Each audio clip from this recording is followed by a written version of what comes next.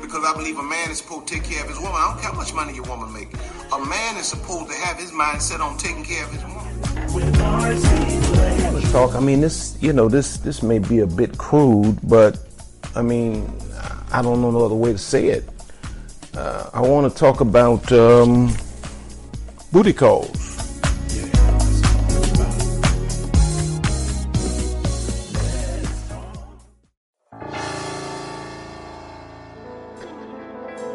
Now, I know y'all don't want to admit it, but you see a whole lot of people in your lifetime, even if you're faithful to your husband or your wife, that if you wanted to just go on that level and allow your mind to just ramble in terms of flesh, you could be physically attracted to have sex with. You can't build no relationship on that. You can't determine if a person is equally yoked with you or not, or if you're equally yoked with them based on some sexual attraction. When you think about the first husband and wife, Adam and Eve, watch this. Adam discerned Eve before he desired her. When God creates Eve and he brings her to Adam, she's buck naked.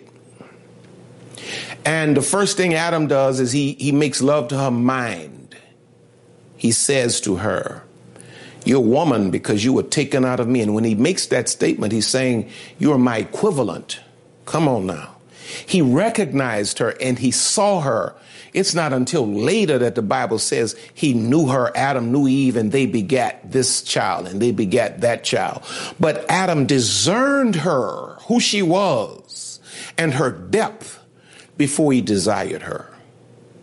Now that's, if you think about that now, if we're going to use that as a model, it means that we should start with the cerebral and then work our way back to the physical. Too many of y'all worrying about, am I going to be pleased with this person sexually, before you discern if this person fits my future, if this person, can I grow with this person? Is this person going to be spiritually connected with me? All that sexual stuff, you be honest with you, that's for a season.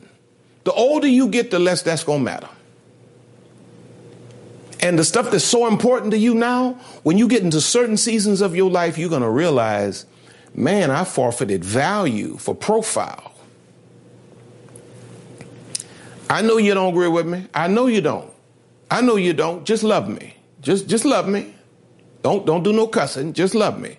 Listen to what the Bible says in Genesis 2:22 and 23. It says, "In the rib which the Lord God had taken from man made he a woman, and brought unto the man, and Adam said, This is now bone of my bones, flesh of my flesh. She shall be called woman, because she was taken out of man." So he discerned her before he desired her. He wasn't like, "Oh my goodness, girl, look at you. You got some hips on you. Ooh, baby got back, baby thick." Wasn't all that. No. He said, "Ooh, wow, girl, you deep. You are the female equivalent of me. I honor you and I respect you. We have a basis to build on now." And then I'm certain when Adam honored her and recognized her and discerned her, I'm certain that something moved in Eve, that she got turned on to Adam. And it wasn't hard for Adam to get turned on to Eve, but it was in what? It was in order. So there's more. So now the first question is, what are you attracted to? That's for you to answer. The first question on the table is, what are you attracted to? I want you to ponder that. The second question is, the stuff you're attracted to, are you attracted to thighs and eyes, hips, tips and lips, muscles and hair and cologne, dress code? You're attracted to those things? Nothing wrong with that. But here's the second question. Is it a sustainable attraction? Are hips, lips, and tips, eyes and thighs, muscles, cologne, haircuts, and clothes, is that enough to sustain a relationship? So what are you attracted to? Is it a sustainable attraction? Because there's a distinct difference in a woman's attractions, watch this, at different stages in her life. Yeah. There is a distinct difference in a woman's attractions at different stages in her life. There will be needs in your life as a woman later that you don't recognize now. And what's attractive to you now is not going to be attractive to you later. See, while you're attracted to the haircut, you're attracted to the athletic build, you're attracted to the muscles in the six pack. When you have children and you have a house note, you got car notes, you're going to need a man that works. And those muscles ain't going to pay no bills.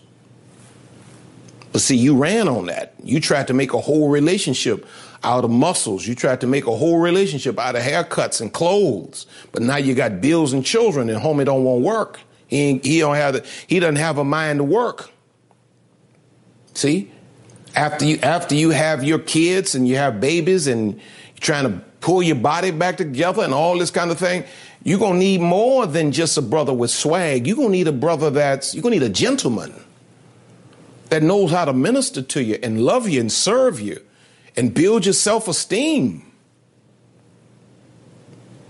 You will then look at certain levels in your life, at the next levels in your life, you will look for the leader and you will look for the protector over the Rico Suave. See, right now that's attractive to you. You want Rico.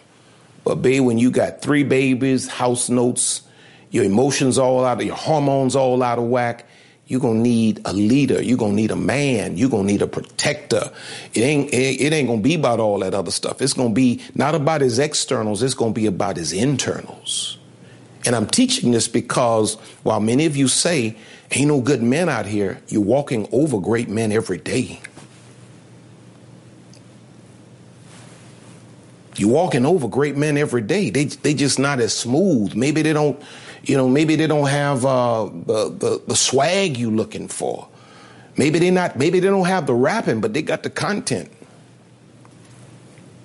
And listen to this here. In 1 Corinthians 13 and 11, it says, when I was a child, I spake as a child. I understood as a child. I thought as a child. But when I became a man or mature, I put away childish things. Now, what's sad is if you are a 40-year-old woman still wrestling with the attractions of year 25, you have not put away childish things yet. If you 45 and your 20-year-old niece, y'all got the same y'all looking for the same stuff, something wrong. Because when you look at 1 Corinthians 13 and 11, where he says, I put away childish things, this means that you will have to intentionally, watch this, look beyond attraction into substance. Children look at the surface. Mature adults look beneath the surface. If you look in Matthew 7, 24 through 27, it says, therefore, whosoever heareth these sayings of mine and doeth them, I will liken him unto a wise man which built his house upon a rock. And the rain descended, and the floods came, and the winds blew, beat upon that house, and it fell not, for it was founded upon a rock. And everyone that heareth these sayings of mine and doeth them not shall be likened unto a foolish man which built his house upon the sand. And the rain descended, and the floods came, and the winds blew and beat upon that house, and it fell, and great was the fall of it. One built on a rock, one built on sand, one built on the surface, one went deeper. And because he went deeper, his house was able to stand when the winds blew. See, life is going to blow some winds. And if your relationship is on sand, just on surface level stuff, you ain't going to make it. You ain't going to make it. Lisa and I have been through hell and high water, promise you. And we have not made a successful marriage and relationship because we were cute or because of sexual attraction. We've gone through some seasons, man, where nobody think about no sex. We had so much going on, and it had to be our internals It was the character in that woman. It was the character in me that kept us together like glue.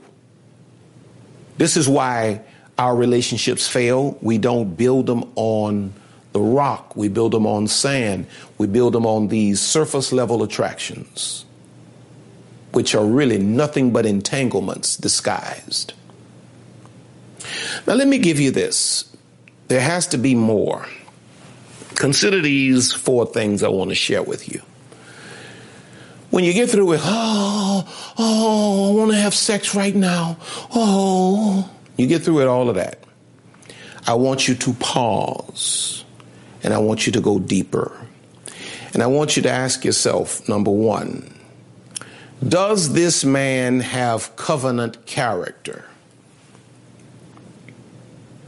If it's a marriage that you're looking for, if it's a husband you're looking for, you have to have a man that has covenant character. Now, does the man have the character, in other words, that leads to him being a covenant maker and a covenant keeper? Is he the marrying kind? And if he gets married, is he the kind of man that would be faithful? If you stop and if you hold yourself up and if you don't jump into bed and get your little mind blown again, you pause and you ask the Holy Spirit to reveal certain things to you, and you use your intelligence to begin to observe this man. Does this man have covenant character? So you want to ask that question, but then you have to answer this question. Is that kind of man attractive to you? Is a covenant keeping man attractive to you? Or is that a turnoff because he's not challenging enough? Because he's not difficult enough? Because he's emotionally available? The Bible says in Proverbs 20:6, many a man proclaims his own loyalty and goodness, but who can find a faithful and trustworthy man? You learn this through conversation and observation.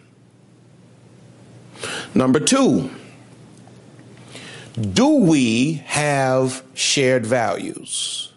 In other words, does this man view the same things important, or do we see the same things as being important? You know, I view saving money as important. Does he view that as? I view God as important. I want a relationship with God. Is that important to him? I view being faithful important. Does he view? Do we value the same things? And then you have to ask yourself, is that attractive to you to have a man who shares your values? We're getting beyond now. He handsome, he smell good, I want to have sex with him. No. Is he a covenant kind of guy? Does he have shared values? Amos 3:3 says, can 2 walk together except they be agreed? Now you learn this through analyzing a man's fruit. You don't just listen to what he says, you watch what he does. Number 3, is this relationship a good business decision? See, my relationship with my wife was a good business decision, and that wasn't by mistake. I made a business decision, a business move when I married Lisa Blakes, because I knew what I possessed, I knew what I didn't, and I knew what her gifts were. And I knew if we came together on a real foundation of love, that there was nothing impossible for us to accomplish together. So I didn't just get married because I butterflies and I love you, I want to sleep with you every night. That gets old. I made a business move. A relationship is for more than making love. It should make progress. Can you make progress with this guy? Or are you going to be stuck with just looks and sex? In Ecclesiastes 4, 9 and 10, it says, two are better than one because they have a good reward for their labor. When you bring two people together, they should increase one another. It should be a great business move. You learn this through deep visionary conversations with the person and observations of the person's work ethic. If a person does not want to put in work, if you can't make progress, what's the point? A relationship is designed to be a good business move. I don't agree with that. Well, you ain't got to agree with it. But when you have bills that come due, you're going to agree with it. When you start having children, you see, you need to make a relational decision that's going to be profitable for your seed. The Bible says that a good man leaves an inheritance to his children's children, meaning what? Y'all coming together should have some kind of tangible impact on your children's children, hopefully. That means you have to y'all need to make for good business. You just talking about I'm attracted, you have this sexual attraction to somebody and they can't add anything to you. They don't even want to go, they don't even want a job. They don't have to be rich. Doesn't have to be a rich guy. Doesn't have to be a six-figure man. He just needs to have a work ethic. He needs to have a mind to support you and let you grow. He needs to have a mind to build. Is it a good business decision? And then number 4, and finally, can this guy emotionally support me? You get through with all of this I'm attracted stuff. Can this guy emotionally support me? Can this man accommodate me emotionally? Why? Because you're a woman. You're going to need emotional undergirding. You may not believe that right now, but there's coming a point in your life that you're going to need a man that loves you enough to undergird you. When you go through the seasons in life as a woman, childbearing, you start getting to midlife. You think men have midlife crisis. A woman has to have a man that knows how, I wish I had that thing, that knows how to pour into her. She has to have that kind of man at a certain point in her life. I did a funeral the other day. I'm a pastor. Couple I married 18 months ago, actually, but the man recently died. And the wife, she's in her 50s, and he was in his late 50s. So I married them, and this man loved this woman. And she put in the program at the funeral, she put in a picture of a text that he sent her the other day shortly before he died. And he was telling her in the text how much he loves her, how much he can't wait to get home to her, how he loves her body. This is a 58-year-old man talking to a woman of equal age and supporting and pouring into her self-esteem. Do you need that? Do you think you will ever need that? Are you attracted to a man that would support you emotionally? Are you attracted to a man that is gentle enough, watch this, to relax you? Or do you need a roughneck? What do you need? Because you keep saying, I'm not attracted. My question again is, what are you attracted to?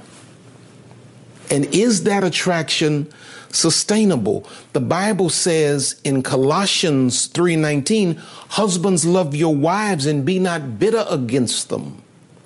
Have you noticed the men you're attracted to are always short with you, always aggressive with you? What are you attracted to? Is it sustainable? Is it deep enough? There's more to it than just attraction. Let me pray for you. Father, I thank you for the opportunity to speak into the lives of so many people. And now, God, I know that many are pondering. And I thank you now, God, for the healing balm of the Holy Spirit moving into the room, wherever they are, and bringing a calm to their spirit, Help them, dear God, to forgive themselves for mistakes made, and help them to look forward and to move forward. But God, let them think about the things we've discussed today, that they might apply to their lives. In Jesus' name. I've enjoyed this time with you. I hope you got something out of this. I hope I didn't make you too angry. You know, every now and then I gotta come with one of those father-daughter talk things where we really get down to the real nitty-gritty and send you away thinking. Now listen, if you need counseling, there's a link in the description for BetterHelp, counseling agency that we are partnered with. And you can do it online. You can do it over the phone. I want you to hit that link. It will afford you 10%, I think, off of whatever the cost is. But if you need any kind of counseling today, licensed professional counselors. Also, again, don't forget to go to my website, rcblakes.com, and sign up for my mailing list. You also want to remember that Queenology is coming up very, very soon. In December, I think the first week in December, we're doing Queenology 2.0, the second half. And when I'm done with the second half in December, the third book, first was the father-daughter talk, then there was Queenology, and now there's Queenology 2.0, which is titled The Training for Reigning. That's the third book. It's going to be the trilogy. We go from the father-daughter talk to Queenology, which deals with consciousness. And then we go to the Training for Reigning, which deals with what a woman has to do when she wakes up and she becomes conscious. So I want you to go and register for Queenology 2.0, the second part. In fact, there should be a link in the description for you to do that. You can go directly. Don't forget to stop by Amazon, pick up all of my books. You know, hey, when you all support my books, you support my ministry. I thank all of you that give and support, you know, by way of all of the means of giving. Lisa and I are so grateful. We appreciate you from the bottoms of our hearts. We really do appreciate you. You can reach out to us at pastorrcblakes@gmail.com.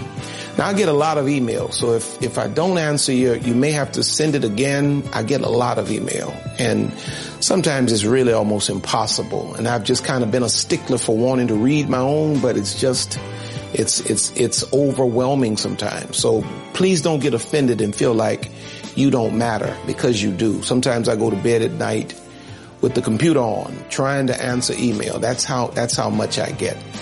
But I love you with all of my heart, and I thank God for you. And I know I'm forgetting something, but until next time, I'm R.C. Blakes. Know this, you are loved, you appreciate it, you're on top, and you're going higher. God has more in store for you. God bless you until next time. If you would like more information or for other resources, please visit us on the web at rcblakes.com.